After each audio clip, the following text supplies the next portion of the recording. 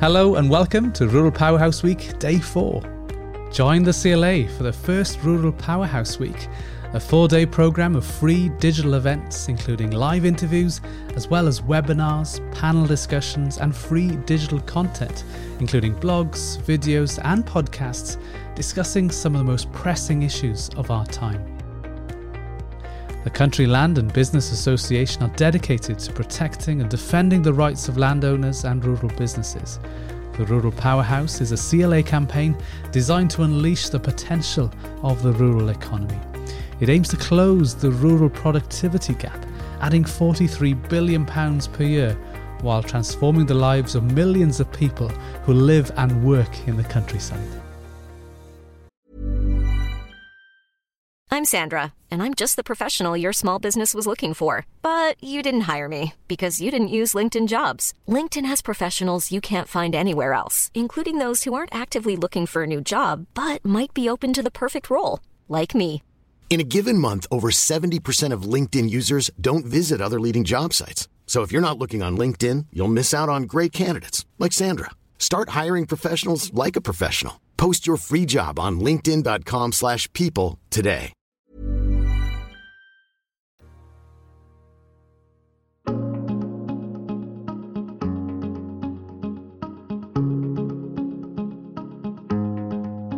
Hello and welcome to Day 4 of Rural Powerhouse Week. Today's podcast is all about planning. The CLA has a wealth of expertise and a strong track record in helping members through their complex planning applications and regulations. Today you'll hear from a CLA member on their own experience of the planning system and how they achieved a successful outcome. Both economic development and housing development are so important in rural areas, which suffer from a housing affordability crisis and which are 18% less productive than their urban counterpart. The rural economy has immense potential for economic growth and job creation, and the planning system is at the heart of enabling or obstructing the levelling up with urban areas. With Brexit, the loss of direct support under the Basic Payment Scheme, and the impact of coronavirus, diversification has never been more important to the rural economy. I'm Hermione Warmington, a policy advisor at the CLA, and in this podcast, we will hear from one of our members about their diversification. Hugh Broom farms beef cattle, some sheep and asparagus in Surrey. He may sound familiar as he has spent 10 years pursuing an off-the-farm career as a radio journalist working for Capital Radio, LBC and BBC 5 Live. And Hugh now podcasts from his farmyard for Farmers Weekly. 3 years ago, Hugh got planning permission for battery storage, a really fascinating project which will only continue to gain importance and traction as we shift to a low-carbon economy. Hugh, thanks for being on the podcast today. Can you start by telling us a little bit more about yourself? I think you pretty much covered it in your introduction there. We run the farm here in Surrey, in the middle of Surrey, in the Surrey Hills. It's a 320-acre mixed farm with about 50, 60 odd acres of that is woodland. We are located right below the scarp slope of the North Downs, with the town on one side and the village on the other side. Most of the farm, probably 75% of the farm, is in the area of outstanding natural beauty, the Surrey Hills one, and the rest of the farm all of the farm also is in the Metropolitan Green Belt. So those are considerations we always have to bear in mind whenever we think about doing anything with regards planning. Absolutely. And today we're obviously talking about your battery storage project. For those listeners who don't know, could you just tell us what battery storage is? Yeah, so it's effectively what it says on the tin. It's battery storage. So it's basically taking energy from a source, and that could be a renewable source or it could be from the grid, storing it for a period of time and then putting it back into the grid. And actually you can put it back into the grid in a multitude of different ways when it's required, when that service is required. Now, we were first approached by various developers. It's the usual random phone calls and approaches that you get from developers or land agents acting on behalf of developers. Some better than others, because the substation in the town next to us, the town of Dorking, had recently been updated within the last 5 years, and therefore had the ability, and this is the key thing obviously for anyone that's dealt with renewables, is it had the ability not only to pull lots of power out, but the key thing is because it had been recently refitted, it had the ability that you could push a lot of power back in, and that's the really key thing. There's loads of capacity to take power out, but not much to push it back in, as anyone who might be trying to do a solar development in the southwest now is finding, because they've run out of capacity. So we we were approached by lots of people. They all thought that we were a perfect candidate because the substation was just a couple hundred meters from the edge of the farm, etc., etc. None of them, and it was pretty damning, actually, to be fair, on many of these people working for land agents. I don't think many of them actually bothered to look at the planning maps, and they could see that the green belt was right up to the edge of the town. And so the prospect of getting development in that green belt envelope was pretty minimal. And they would get very excited, and then you sent them off, go and have a chat with the local planners, and they sort of come back with their tail between the legs and think there's no chance they're going to do anything. There was a mixture of projects they wanted to do. Some wanted to do battery storage. Some wanted to do a mixture of battery storage and diesel generators, which is obviously something, these standby generators is something that's developed over the last decade to try and pin up the power grid. But clearly the thought of having an acre of diesel generators, albeit silenced ones, suddenly erupting in a great plume of smoke on the edge of the town in the green belt was not something that filled the planners with great joy. As you can imagine, that rental wise it would have been very attractive, but I don't think any of my neighbours would have liked me for a long time. So it took, I think after 5 or 6 probably approaches from different companies, there was one developer who was really persistent, and I said, look, if you want to do this, you've got to rehash the physics a bit, because you're telling me you can't be more than a kilometre, 1,000 metres from the substation to the battery storage facility because of cable issues. I said, surely there's it's just a physics issue. Just use a bigger cable or a longer cable. I said, if you can go away and work it out, the one way that we could do this potentially planning wise, and this was just me with my sort of farmer planning knowledge, and you may wish to check it out with your consultants, is to put it in an existing shed. Because obviously there's the attraction of some permitted rights there to turn a farm shed into an industrial shed. And plus, from a landscape and everything else impact point of view, we can squirrel it away in a shed. So that's what they did. To be fair to them, they went away, they redid the calcs and said, yeah, actually, we can run the cable for 1.7 kilometres.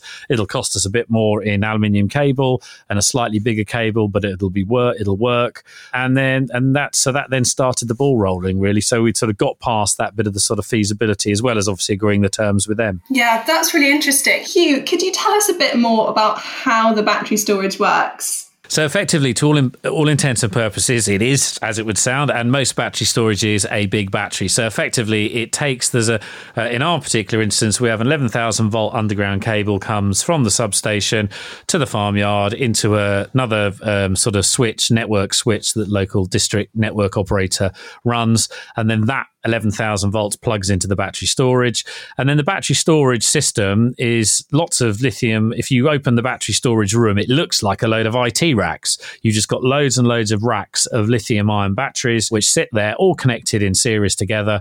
And then they run through a big inverter machine, sort of house, another container that has the inverters in it. And then that runs back through a transformer. So it effectively 11,000 volts comes in, goes through a transformer, and I think it goes down to some normal three-phase voltage.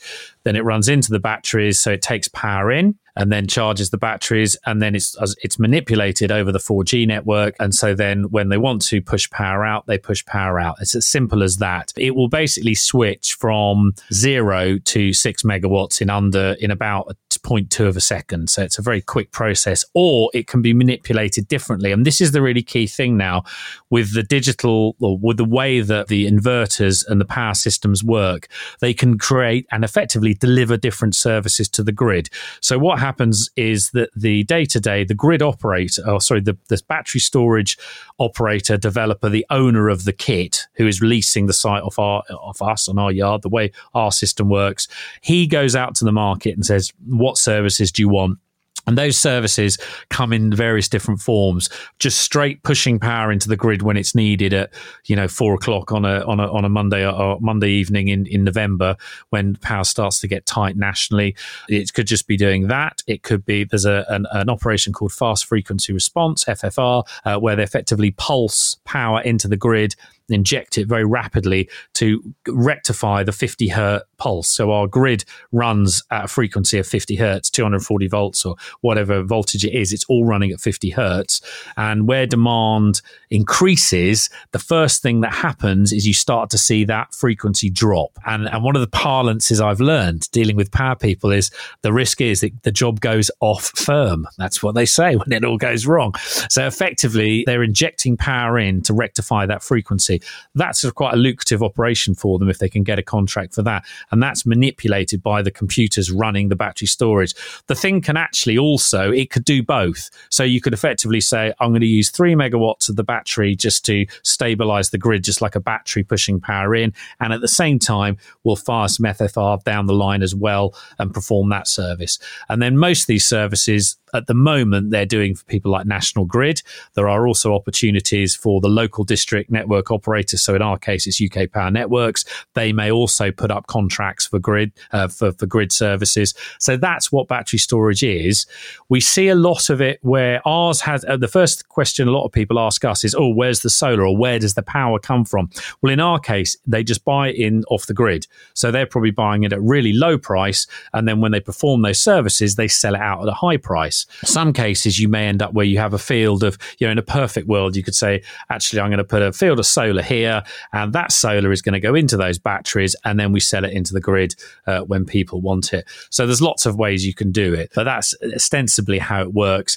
Going forward, I think battery storage, whether it's on this scale is and bigger, and ours actually now is pretty small. I mean, there's a huge project currently in planning. It may have even gone through planning and it's about to be built. There's a huge 400 meg plus project north of Edinburgh currently on the books, which that will effectively be taking all that wind energy from those offshore wind farms and storing that. And with all the renewables and the way renewables work, clearly battery storage is absolutely key, because obviously solar doesn't run at night. So if you can store it. And the other thing, I suppose, and one thing I'm going to try and do here is in our own micro level going forward, is we don't have any solar on our roofs at all actually here, because we ironically we were going to when the tariff was really good, but unfortunately we had to, because we're in the ANOB, we had to go for planning. That slowed it up, but we got there. But it was actually the grid connection was the problem, ironically, back then 5 years ago, and the UK Power Networks couldn't guarantee connection in time for the grid the tariff changing, so we had to walk away from that. Was just a little 50 kilowatt roof system. So we ought to get back into that. And we keep looking at whether we put some solar on our roofs. And I think if our electricity usage increases, we'll definitely do that. And we'll also look at our own private battery storage, because I think long term, if you've got the roof space, if you own the freehold, if you're not planning on going anywhere for however many generations, then to become self-sufficient in that sense is got to be the way to go. Because I think one thing's for sure, electrical energy pricing, given the battery storage market at the moment isn't amazing. It is a big long-term investment now for a lot of big banks, pension people, that sort of thing. But the reason I think they're investing in it is because they can see a time in 5-10 years time plus, or it could be even sooner. And particularly if you think about the electrification of the vehicle fleet and all other aspects of our life, there will be a time where electricity will be at a premium. And if you think, you're paying a lot at 12 or 15 or 16p a unit now, how does that look if suddenly the market goes to 25p or 30p? It would make a few quid spent on, 10, 20 kilowatts of solar and a 10 kilowatt battery store look pretty cheap in the long term. And particularly with electric vehicles coming on stream, if you could plug your vehicle into the solar panels during the day and charge it, it's a fantastic opportunity. So trying to be self-sufficient in energy is our long-term goal here, I think, in terms of what we do. So the new battery storage, that's entirely in an existing building. So that was a change of use in terms of planning. Yeah, so they went for a complete change of use and they went for a full application. Actually, they didn't do it under the permitted development. So effectively it was it's only a couple of 1,000 square foot shed, it was a 30 by 75 shed, about 10 foot high to the eaves, and a pretty old and tired one it was too, bless it. And effectively what we've actually ended up is 30 by 80 foot in old money. It's slightly longer. Effectively, we demolished the old one and put a new one there, and then they built the battery storage. So it's effectively a shed. It looks like a farm shed from the outside. Two sides are Yorkshire boarded with concrete panels up to about 2 meters, and then Yorkshire boarding up to the eaves. And then the other two sides, one gable end and one long side, is open, and you can see it just looks like a load of green painted containers inside. And then we put like IAE cattle market rail around those open sides, so if a finished steer bounced off it wouldn't damage the battery storage equipment. And that was one of the sort of provisos. We wanted to be able to carry on doing what we're doing. And then the other thing it has some ventilation at one end. There's some condensers, so we just need to bear that in mind when we're flying around the farmyard with a forklift, which can run the aircon. And then at the other end, there's a big vent which blows the warm air out from the cooling system, which actually I had the telehandler parked under that this morning. First frost of the season, and it beautifully kept it frost-free. So there's another bonus there. And that's pretty much it. And then when it runs, it hums. I mean, it has to be, again, there was a noise specification in the planning. When it runs under 40 dB, I think it is. But it doesn't.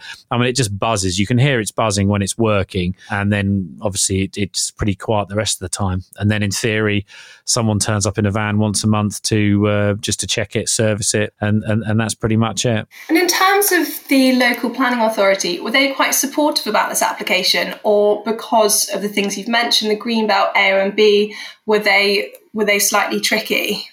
No, I have to look. I've always got on very well with our local planning authority, which is Mole Valley District Council. It fitted within the policy points. We have always, whenever we've done a planning application, we have always, and I know it's something that is the vein of many a CLA member in terms of the numbers of reports you have to do. And again, I'm not a qualified planning professional, but when working with the qualified planning professionals that were working on behalf of the developer, there was a couple of things I said, look, you should put that report in and you should put this report in, because effectively my view is that all the planner wants to do is check that whatever you're proposing to them fits within the guidelines of the policy that is in place at the time. It is, to all effects and purposes, I know there's a lot of emotion gets involved and a lot of pushing and pulling. It is a tick box exercise. And if those reports aren't there, then the chances are the application won't go through. The local authority we presented it as a farm diversification. So therefore it came under the realms of, exceptional circumstances within the green belt, farm diversification being one of those, based on the fact that they like the fact that we farm a couple 100-acre farm and have nice green fields, and we continue to farm it as a farm, as opposed to, I suppose, if we wanted to, not that one would ever threaten them to do it, but I mean, there's absolutely nothing to stop us turning it all into 1-acre paddocks and filling the countryside with horse tape, and it would look pretty horrendous. So they, to be fair to them, they're objective, they're sensible. They see that we're farming the land and that this fits nicely in terms of diversifying our farming revenue. I think there is an acceptance now with most planning authorities, and clearly it was very different 20 or 30 years ago. There is an acceptance now, and we see it all over rural UK, that diversification is key to any sustainable farm business. And I mean sustainable, well, on an environmental, but also on a financial level, in terms of that succeeding and going forward. So no, they were actually fine about it. All the reports, there's lots of reports being done. Probably the biggest report they had to do was the noise report. So we had to do noise modelling, and that was probably 1,000, 1,200 quid, something like that. Basically get there, do some sampling and check what the normal noise profile looks like. And then the guys go away and model what bringing X equipment into that area will do to that noise model, and therefore what acoustic baffling you might need on that equipment. It's pretty straightforward stuff, but it is another report. In terms of how it looks, I should say, from the hill, and the big thing for us is because the North Downs is above it, obviously they're very protective over the view from the hill. From the hill, it just looks like another farm barn rooftop. I think they would have... We never went down the route of trying. I mean, some people would say, well, you should have just put it on the back of the town, gone for exceptional circumstances within the Greenbelt envelope, and played that card. But you probably weren't. They were not happy with that idea. They didn't like the idea. They would have probably given us planning for a farm shed. We did have planning at that end of the farm for a small hay barn, but which we never built several years ago. So that they would have done that. But whether they would have done this is a different question. So it worked for us. The other thing, of course, it did on the method and the madness of putting it in the farmyard is we've now got a nice 11,000 volt underground supply into the farmyard. So in terms of what we do going forward, we've got a good energy connection, and it's literally a spur. It comes from the substation straight to the yard. So we're hopefully quite self-sufficient there in terms of the energy connection for whatever we choose to do within that farmyard curtilage going forward in the future. Yeah, fantastic. So great that the local planning authority was supportive. What about the local community? Did they get involved? Did anyone tell you their views? I don't think we had any reaction at all from no one. Our neighbours asked about it. They were obviously, I actually lived just across from the site, so clearly I was mindful if I wouldn't want something that was going to be rattling away in the middle of the night. And we have some neighbours, and they were worried about that. But yeah, no, there was no objection to it. It all sort of went along fairly quietly, no major dramas. So no, we're really fortunate from that point of view. Everything was out there in the open, and everyone sort of, people are still surprised when you tell them that there's a 6 megawatt battery store in the farmyard. They're like, oh really? Where's that? It's like, it's just up there buzzing away. So yes, it could have all got very dramatic, and it is. I think from my experience is being open and completely open about everything you want to do is the best way forward, not only with the planners but also with the local community, because as soon as you try to hide anything or you try to sort of make out something because you're a bit nervous, they might not like the idea of all these batteries buzzing away or whatever, then people suddenly they perceive that as some sort of cover up, and then the whole conspiracy nonsense starts, and before you know it, you've got a full-blown over-egged pudding on your hands, and you're battling opposition from all fronts.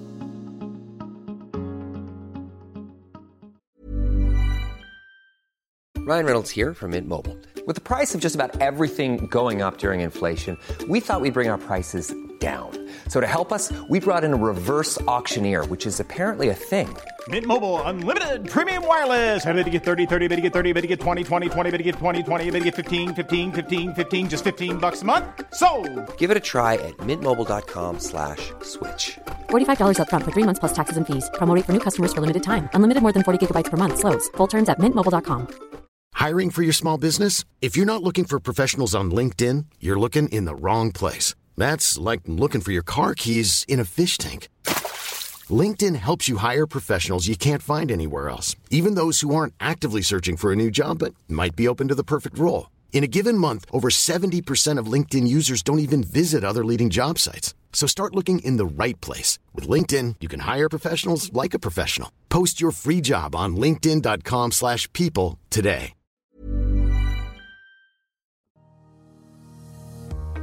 The Rural Powerhouse is a CLA campaign focused on unleashing the potential of the rural economy. Its aims are a fully connected countryside, a planning system designed for rural communities, profitable and sustainable farming, investment in skills and innovation, and a simpler tax regime.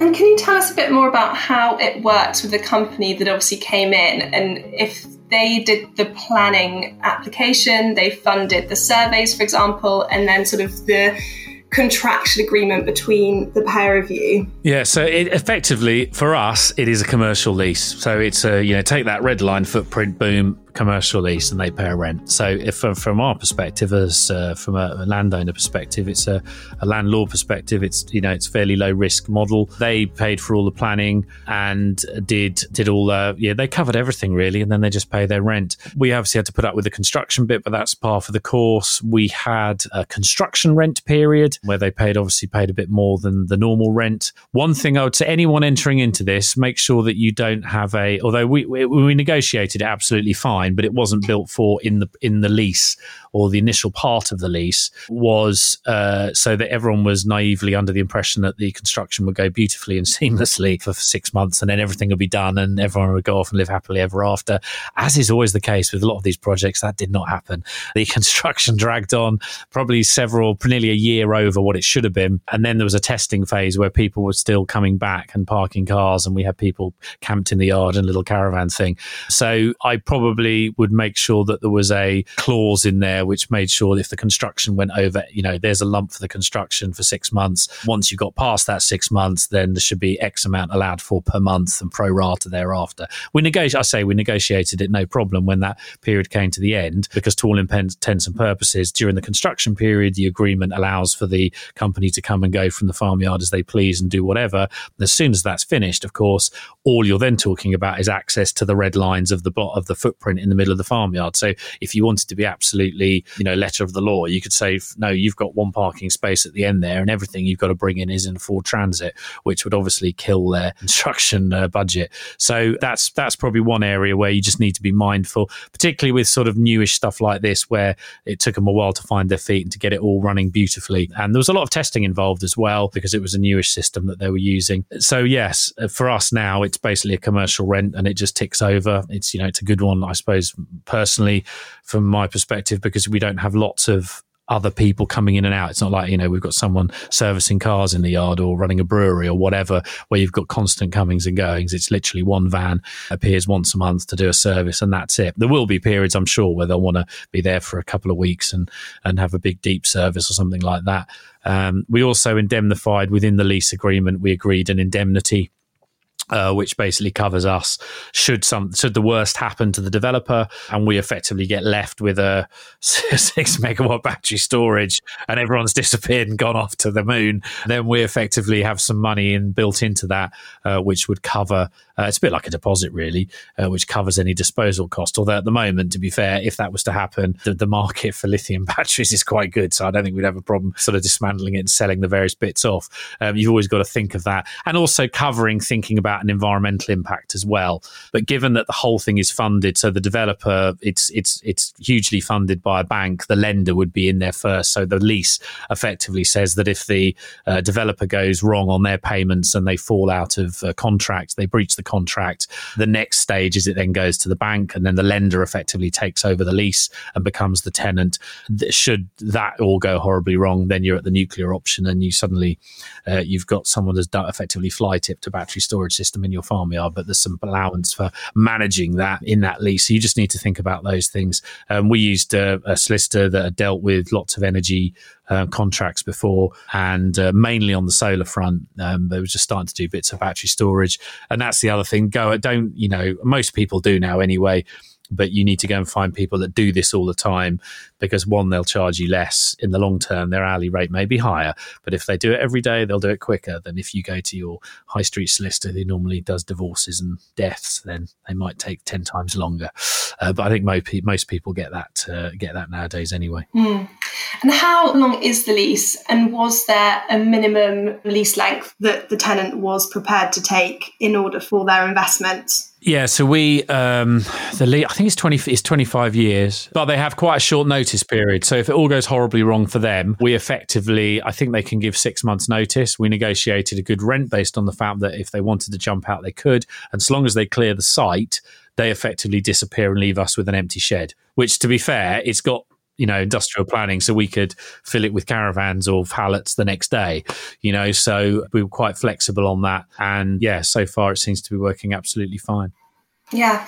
And the rent you get, how does that compare to, say, the commercial rent you would get from another enterprise, like you said, for storage or workshop or something like that? Is it better? Is that what drew you to do a scheme like this? Yeah, it's probably marginally better, not massively. And actually, if we turned it into lots of little micro offices, then we'd probably get more. But the opportunity was there. They were willing to take all the risk in terms of the development, because obviously we could have gone and got planning. We were thinking, we were at the stages of thinking, what do we do with this shed? And then we were very fortuitous. This came along and boom, there we were. So we think we could have gone down the route of, borrowing a couple £100,000 ourselves and turning it into a suite of workshops or offices or whatever. We would have needed to have done that and shouldered all that risk. But obviously they came along and effectively did that for us. The rent's good. The other thing to think about is that the comings and goings, like I say, there's no one there. The service van turns up once a month and that's it. The whole thing is driven remotely. It's actually driven over the 4G network. So that's how they operate it. So there's no people coming and going. So it's the perfect model tenant. No, it sounds great. You've said how important diversification is, absolutely. And you've said you've now got this fantastic electrical supply to your farmyard. Have you done any other diversifications, and do you have any in the pipeline that you can tell us about, or what are you thinking you might be considering? At the moment, we're sort of just tootling along as we are, trying to think what we do. We do some events on the farm from time to time. Obviously, this year's not been a great year for events. We've hosted various events during the summer, kids running events in the past. We did a whole period of that. We have community events here. What else do we have? For free, we host the RAF and their Chinook helicopters. They come and practice on the farm as and when they please, and likewise with the local air ambulance as well, so they'll always know where to come. God forbid there's a problem, but they do that, but that doesn't raise us any money. That's just for the good of the nation. But in terms of other diversifications, I think at the moment we're just concentrating on what we're doing with our farming enterprise. We optimize the woodland as well. We sort of manage that actively in terms of taking out, particularly at the moment, we're in the process of taking out the ash. There's a good market for that. For firewood, we do a lot of agri-environment and have done since 2002 on the farm. We've had countryside stewardship. We're in an HLS scheme and we're in a mid-tier scheme. We've made the best advantage possible, or taken the best out of the mid-tier. So we did we're in a catchment sensitive farming area, so we were able to get a grant for some concreting, which now looks beautiful all around the battery storage barn and the rest of the farmyard. We're just trying to optimize everything we can in terms of what we do. And at the moment, we're just concentrating on the sort of beef enterprise we have on the farm. The asparagus is a very local thing. It just tootles along every year. There's only a few acres of it. We sell it all very locally, pretty much goes straight to the farm shops that sell it. We roll at a nice flat price, flat rate on that. So it's a worthwhile little operation there. So we've got no great plans at the moment to go and diversify. We're always looking for things. But I think one thing I have learned is, you need to really concentrate on what is, we do well doing the cattle rearing we do at the moment. We do a lot of that under contract. And then equally, you sort of think, well, I could diversify and I could have a load of kids running events here 4 times a year, which we had before. But actually the impact on that, on the cattle enterprise now, particularly during the summer, would just be a car crash. And when you look at the yield from that versus what you're doing day to day, you always have to obviously bear that in mind. So you're always thinking. The other thing we have, actually, that's a nice little one. We have a local off-road motorcycle company. They do this thing where they teach people to drive off-road, and then they take them around some of the green lanes here, and they go out around the countryside, all in a very orderly way. But they use our field to bring these guys and girls, and they sort of tootle around in a circle for a few hours or an hour, and then they go off out and about when these people haven't driven this type of bike before. So that's a nice one, and they don't pay a massive amount, but they just use a corner of a field every so often. That sort of thing works really well because you can move them around. Whereas if we suddenly went down the route of, we have considered, the one thing I would definitely consider, and when everything settles a bit, and with all that's going on at the moment, and I keep a sly eye thinking about sort of camping opportunities. We're only 25 miles from central London. There's a very successful campsite not very far from us, works well during the summer. Could we do a wild camping thing where people could come in camper vans or tents and they just hire the pitch? And if I could get that to work on a digital platform where I don't have to do anything other than, physically check there's 12 people in the field at night and just drive past and it does all the work, then yes. But what I wouldn't, clearly, I'm not going to go down the route of putting a garden shed at the end of the lane and standing there all day just to take 50 quid in camping fees, because commercially that would be a car crash. And we can't go mad and start building loads of stuff because of where we are. So we have to be realistic. But I think, again, there's a demand for that sort of accommodation in this part of the world. People just wanting to get out of the city for a lastminute.com, at 4 o'clock on a Friday afternoon in June, they go, we're going camping. Boom, they're in the middle of a field at 5:30. There's definitely a market there. And it's something we look at. And at some point, I will work out how to take money off the mountain bikers, of which we have many that cycle through the farm. And whether we open a coffee shop, I don't know. But of course, I've thought about that. We do a coffee stop. We have a cycleway goes through the farm, which the council built about 7 or 8 years ago. We have a lot of public access here. And I'm thinking, we could do a coffee concession, or I could rent that out to someone to put a little shepherd's hut or whatever there. But of course, the problem we've then got is we have random cars turn up, as it is to walk blooming dogs. Suddenly, we've got the world's best coffee concession on the corner of the field. Half the town would drive out to have a cup of coffee because they wouldn't all religiously walk or come on their bikes. So then you think, oh no, I've now got 50 cars in the way and I want to get contractors in, which sometimes happens. So it's constantly, but look, we're constantly looking at the whole thing. And my view is you look at it in the round in terms of how do you best optimize that asset, whether that's, promoting land potentially for development in the future, right through to doing battery storage or running events on the farm. So it's looking at everything in the round and taking every advantage that you can and opportunity that you can. Hugh, that is all we have time for today, but thank you so much for coming on to our podcast. It's been really interesting to talk to you about your battery storage project, but also your thought process around future diversifications on your farm. I know a lot of our members are grappling with what to do in the future as a result of the removal of direct support and Brexit.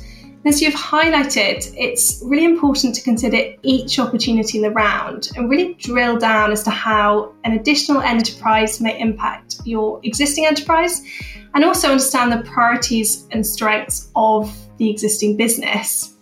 So coming back around to planning, the focus of today's podcast, it was great to hear a pretty seamless experience with your local planning authority, and great to hear the ease in which you navigated the potential issues of being in an AONB and a green belt, the reuse of an old building and increasing the length of the cable really goes to show that if you don't ask, you don't get. Given the limited capacity of the grid, it is likely that if there are opportunities on land for schemes such as Hugh's, companies are likely to be knocking at the door. However, if we have piqued your interest, do get in touch with a local or a specialist firm if you want to explore battery storage or renewable technologies further. A lot of companies will be able to undertake an assessment of the grid capacity in your area, and they may also know of future opportunities. So finally, thank you for listening today. We hope that you found it interesting and useful. And if you have enjoyed this podcast, we have 3 other podcasts from the previous 3 days of the Rural Powerhouse Week. And if you're not a member of the CLA, you can join today. More information can be found on our website, www.cla.org.uk. Thank you, and I hope you can join us again soon.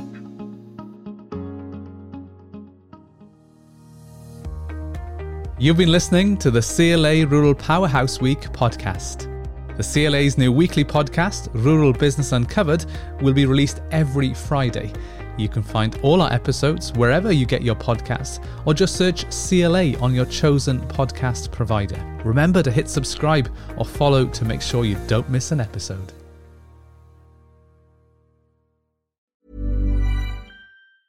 Mom deserves the best, and there's no better place to shop for Mother's Day than Whole Foods Market. They're your destination for unbeatable savings, from premium gifts to show-stopping flowers and irresistible desserts. Start by saving 33% with Prime on all body care and candles. Then get a 15-stem bunch of tulips for just $9.99 each with Prime. Round out Mom's menu with festive rosé, irresistible berry chantilly cake, and more special treats. Come celebrate Mother's Day at Whole Foods Market. Mom deserves the best, and there's no better place to shop for Mother's Day than Whole Foods Market. They're your destination for unbeatable savings, from premium gifts to show-stopping flowers and irresistible desserts. Start by saving 33% with Prime on all body care and candles. Then get a 15-stem bunch of tulips for just $9.99 each with Prime. Round out Mom's menu with festive rosé, irresistible berry chantilly cake, and more special treats. Come celebrate Mother's Day at Whole Foods Market. This is the story of the one. As head of maintenance at a concert hall, he knows the show must always go on. That's why he works behind the scenes, ensuring every light is working, the HVAC is humming, and his facility shines. With Grainger's supplies and solutions for every challenge he faces, plus 24/7 customer support, his venue never misses a beat. Call quickgrainger.com or just stop by. Grainger, for the ones who get it done.